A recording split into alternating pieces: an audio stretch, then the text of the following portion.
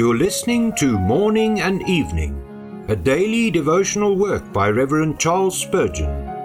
This reading is brought to you by the Spurgeon Study Bible, available in the original King James Version or the Christian Standard Bible at spurgeonstudybible.com. Good morning. Today is August the 12th.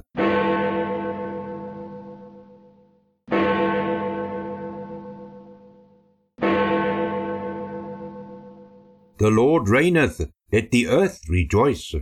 Psalm 97 verse 1. Causes for disquietude there are none so long as this blessed sentence is true. On earth the Lord's power as readily controls the rage of the wicked as the rage of the sea. His love as easily refreshes the poor with mercy as the earth with showers. Majesty gleams in flashes of fire amid the tempest's horrors, and the glory of the Lord is seen in its grandeur in the fall of empires and the crash of thrones. In all our conflicts and tribulations we may behold the hand of the divine King. God is God. He sees and hears all our troubles, all our tears. Soul, forget not, mid thy pains, God o'er all for ever reigns. In hell, evil spirits own with misery his undoubted supremacy. When permitted to roam abroad, it is with a chain at their heel. The bit is in the mouth of the behemoth, and the hook in the jaws of Leviathan. Death's darts are under the Lord's lock, and the grave's prisons have divine power as their warder.